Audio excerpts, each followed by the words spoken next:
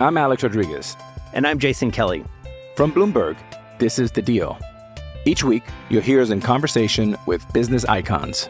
This show will explore deal-making across sports, media, and entertainment. That is a harsh lesson in business. Sports is not as simple as bringing a bunch of big names together. I didn't want to do another stomp you out speech. It opened up so many more doors. The show is called The Deal. Listen to The Deal. Listen to The Deal on Spotify. Aaron Jones at 16. I have Eno Benjamin at 17.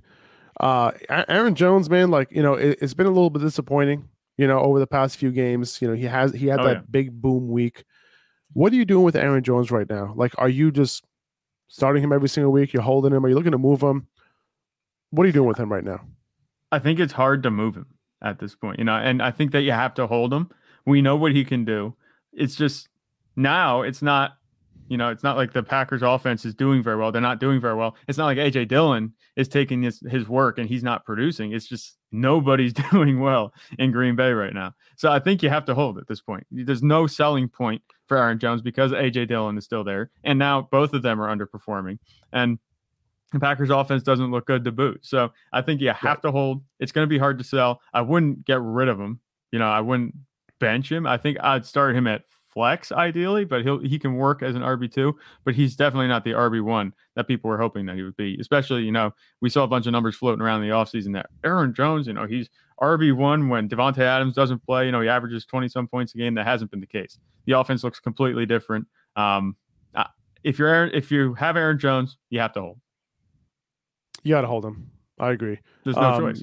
And start him. The offense just isn't as good. As it was, right. And that's part of the reason why, and Aaron Rodgers isn't throwing the ball as much and he's not getting the targets either. So that's what you want. Once his target share starts going up a little bit, that's really what you want. And hopefully they can figure that out. Yeah. I got, Benjamin here at 17 for tonight. His workload was crazy this past week. It was crazy. Because we don't see that. He had 87% of snaps. He ran a route on 90% of dropbacks. For a running backs don't do that. Running backs don't stay on the field and run a route on 90% of dropbacks, especially on an offense that runs so many plays and so many pass plays. Okay? That's insane. He should have had 12 targets in this game based on that number. Okay? So that would have been great. It would have been great. Yeah. And if he has that same type of workload tonight, he can get close to that number. Yeah. Okay. So start Benjamin tonight. I know it didn't work out as you wanted to last week when you picked him up with James Conner out. You thought it was a smash start. It was a smash start. It was a smash decision. You know what I mean? Yeah. The decision and the process was correct. Continue to roll with that process and start Benjamin this week against New Orleans. New Orleans, on the low, they've been giving up some production on the run game. This is not the same New Orleans front that has been stopping the run every single week to elite running backs. No, they've been gashed a little bit. So I'm okay starting Eno Benjamin this week as a solid RB2. Yep, that about covers what I was going to say. I like Benjamin this week too. I think he's going to do better than 9 points, against what he had in Seattle. I think that's going to be much better tonight. So, hopefully we're right in that prediction. He should be able to do better this week. He's a game time decision. Okay, that's what they're labeling him as. I doubt he plays. Just keep an eye on that, though. Right, something to just make sure that it might be. I'm still going to play Eno as a flex play, high upside flex play if Conner ends up playing, and then Conner would be a low end RB2 flex play also because I don't expect him to get the full workload. It kind of ruins each other's value a little bit, but I would assume he doesn't play. But keep an eye on it anyway. Travis Etienne against the Giants. I have him at number 18 here. The Giants have given up 5.5 yards per carry this season. That's only behind the Chargers. So I kind of like Etienne to potentially have some big plays in this one. Maybe this is finally his coming out party. Hopefully. Yeah, that would be awesome. And, you mentioned the running game that the Giants haven't been very stout against them, which that might open up lanes for James Robinson. It just comes down to the way that they're going to be playing. I think at this point, I would love to see Travis Etienne get the ball more. Like I said last week, we saw every time he touched the ball, he was averaging 8 or 9 yards a touch. It felt like it seemed like he was always going for a big game, and he didn't get the ball enough. I think that the key to the Jacksonville offense, like I said, rests with Trevor Lawrence. But once Trevor Lawrence gets back to serviceable, you got to get the ball to Travis Etienne more, make the offense a little bit more explosive. James Robinson's good, but those first 3 weeks look like they're kind of in the past. It looks like James Robinson come back down to earth. Travis Etienne should be getting more snaps. any week now, Travis Etienne's going to have that explosion game. It might not seem like it might not seem like it'll be this week against the Giants, who have been surprisingly good, but it very well could be. I think that 18 is conservative with his ranking. Raheem Mostert at 19. He's still the guy in the backfield. At 20, we have Jeff Wilson. Tevin Coleman is unfortunately eating into his workload a bit, but there will be scoring in this game. So like I'm good having Jeff Wilson in my lineup, but just keep in mind that he could end up with like 12 carries, right? The hope is that he has 15 plus and a touchdown. That's kind of what you're hoping for.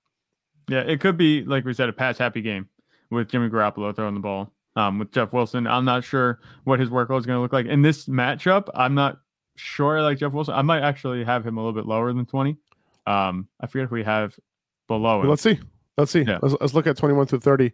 I have Zeke at 21 against a bad Detroit run defense. Right. I have David Montgomery at 22. I'd put Zeke over Jeff Wilson. Okay, I know that. And those two were actually two that I was kind of in between. Like I was kind of going back and forth between these two because of the fact that Zeke has a good matchup. Zeke has a good matchup, and he looked a little bit better, last week. He wasn't running bad. He was actually running pretty hard. With Dak back, the offense should be a little bit better. Maybe that gives him a little bit more motivation too. But I think, he's actually looking like even with Tony Pollard there getting touches, it seems like they're still getting the ball to Zeke at a pretty good rate. I think their workloads are very similar. I think this matchup this week is what sells it for me to put Zeke over Jeff Wilson. Okay. David Montgomery, I have him at 22. Matt Eberflus talking about a potential hot hand situation here between Montgomery and Khalil Herbert. We kind of saw this coming, but still okay starting Montgomery for now until we see a real division in work, right? Yeah. Knowing that and him saying that, is this still an appropriate ranking for you at 22? I think it is. We've seen David Montgomery get it done. He's still going to be a part of the offense because as long as Justin Fields is struggling to throw the ball, they're going to have to hand the ball off a lot. And Khalil Herbert, he's still behind David Montgomery at this point. I don't think the hot hand approach is going to lead them to go completely away from one or the other. David Montgomery is going to start. He's always going to get the first crack at being the hot hand, I think, in the game. So I like him to do better than not well, if that makes sense. I like him. It doesn't. I like him. It doesn't. I like him to do good enough to be the hot hand in the backfield more than I like Khalil Herbert week in and week out. I agree with you on that one. This is a tough matchup. Like we saw what New England did to Nick Chubb last week, and the Bears are in New England, so it's possible that they just shut this offense down. But David Montgomery, like he comes through, man. Like in the matchups you don't think he's going to come through. Like he becomes an efficient running back, and I think he can end up getting it done. This is really a battle of the interior, offensive line for the Bears, and I think they can potentially get it done this week. I'm okay starting David Montgomery, considering who I have behind him. Clyde Edwards-Helaire at 23. Just hope he scores. Okay, that's going to be the motto for Clyde Edwards-Helaire every single week. It could be this week because it could be because it's actually a decent matchup that could be a little bit higher scoring. We talk about him to death on this podcast, and it's just about him scoring. If he doesn't score, he's going to give you 4 points. Yeah, but that's what happened last week. We were forecasting the whole 5 weeks before he actually put up his first dud that it was going to happen, and now has been 2 duds in a row. Yeah. So we kind of saw this coming. Yeah. Tony Pollard at 24. I hope you sold. Tony Pollard at 24, getting a slight bump because of the Lions' rushing defense, giving up 5.5 yards per carry to running back. So I think Pollard is a decent flex this week. I have him here as a low end RB2, but you can play him. It's a good matchup, and he's been getting these chunk plays, getting these long runs, and this could be one of those games where it happens. Yeah, Tony Pollard's a home run hitter, and against is it the league worst defense or one of the league worst run defense? I could see him breaking a long run for a touchdown. I wouldn't be surprised. Ezekiel Elliott, I think, has a safer floor because the workload is there, but Tony Pollard is the Gabe Davis of running backs. So I think that there's a chance against a bad defense that he could do that. I'd have him as a flex play. I'd be happy with him as a flex this week. I like it. I got Jamal Williams at 25. He can get some work in this one with DeAndre Swift coming back in his first game back. He's the Lions' primary goal line back either way. So with him, similar thing with Clyde Edwards-Helaire, where he does get a little bit more work than Clyde Edwards-Helaire when DeAndre Swift is there. But you're kind of just hoping for a touchdown with him. And I think he has a higher chance than most running backs in this range to punch 1 or 2 in. Yeah. 2. Evidenced by what he's done this year. Yeah. He has a better chance to punch 2 in, I think, than 1. That seems to be the case. He scored 2 or 0 touchdowns so far this season. I think he has a better chance to score 2 than maybe all the rest of the guys underneath him have to score 1. But that's just me. The thing with Jamal Williams and Clyde Edwards-Helaire, like we're talking about, it goes back to what we've been saying a couple of times on the podcast. Now all of a sudden it's, I hope he scores. Yep. He's going to score, I think. If they get down into the red zone, he becomes, the lead back. He's good for a touchdown, I think, in this matchup, especially if Dallas goes up. It could be garbage time touchdowns to go around. I'm Alex Rodriguez. And I'm Jason Kelly. From Bloomberg, this is The Deal. Each week, you'll hear us in conversation with business icons. This show will explore deal-making across sports, media, and entertainment. That is a harsh lesson in business. Sports is not as simple as bringing a bunch of big names together. I didn't want to do another stomp you out speech. It opened up so many more doors. The show is called The Deal. Listen to The Deal. Listen to The Deal on Spotify. I like it. Melvin Gordon, I have him at 26. He had a sit down with Nathaniel Hackett, apparently. He's going to start the game. They got to an understanding. But who knows how much work he gets, right? That's why he's down here. Maybe he starts, and then maybe Latavius Murray's still involved. Mike Boone's still involved. Yeah. This Broncos offense, like, can you trust them? They still don't look great. The Jets defense is playing well.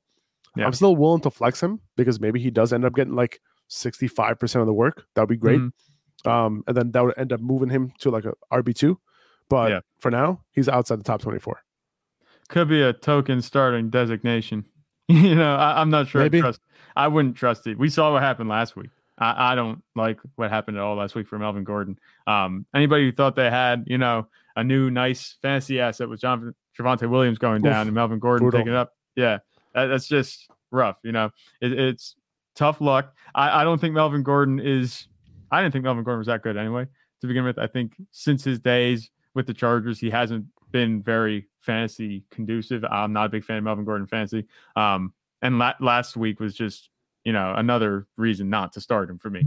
I'm going to push back on that one. I think Melvin Gordon was a good running back last year.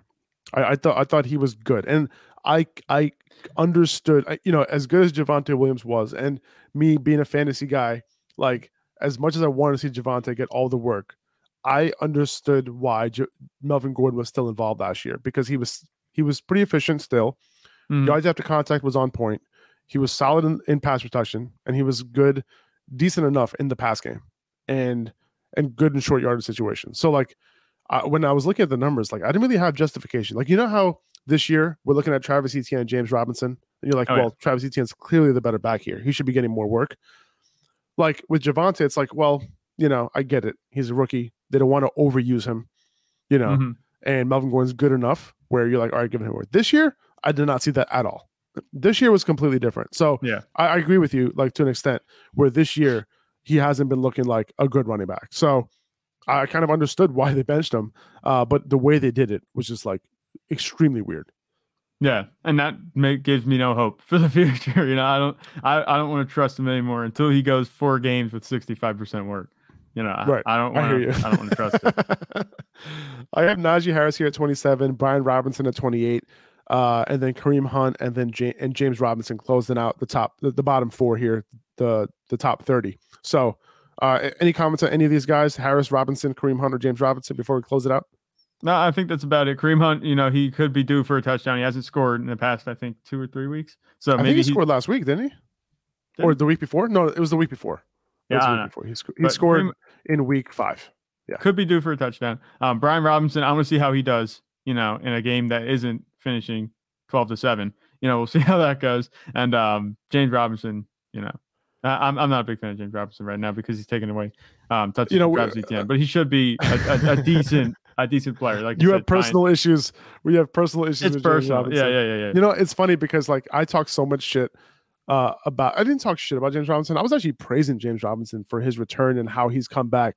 Oh yeah, I was too. An extremely rough injury. No, this is my point though. I'm not talking about that. I'm saying that like I was so adamant on trading him like after his first few games. Yeah. I'm like, guys, please just trade him now because his production is not matching up with his utilization. And like I just feel like I was so hard on James Robinson in that situation. Where I'm just like, I just refused. Now it's like I don't even want to say anything negative about James Robinson anymore for the rest of the year. I just want to talk positively. He'll take more touches. He will take more touches from Travis Etienne. No, that's not what I want. That's not what I want. The more you talk shit on him, the more he will produce. Right. It's like inverse. Like I don't want that to happen. I'm not trying to jinx it. But yeah, guys, thank you so much for watching and listening to the podcast. If you can review the podcast on Apple Podcasts or Spotify, if you could subscribing would mean the world to us. Like that really does a lot for us. That would mean the world if you could do that. If you're watching on YouTube and you like watching YouTube, please subscribe to the Upper Hand Fantasy channel here on YouTube. And I appreciate you guys. Make sure to check out Upper Hand. Make sure to check out Preciser. Thank you for sponsoring this video, Preciser. And we're going to sign out. We'll see you guys tomorrow at noon Eastern time. We're going to go over our wide receiver and tight end rankings. So we appreciate you guys. We'll talk to you tomorrow. See ya.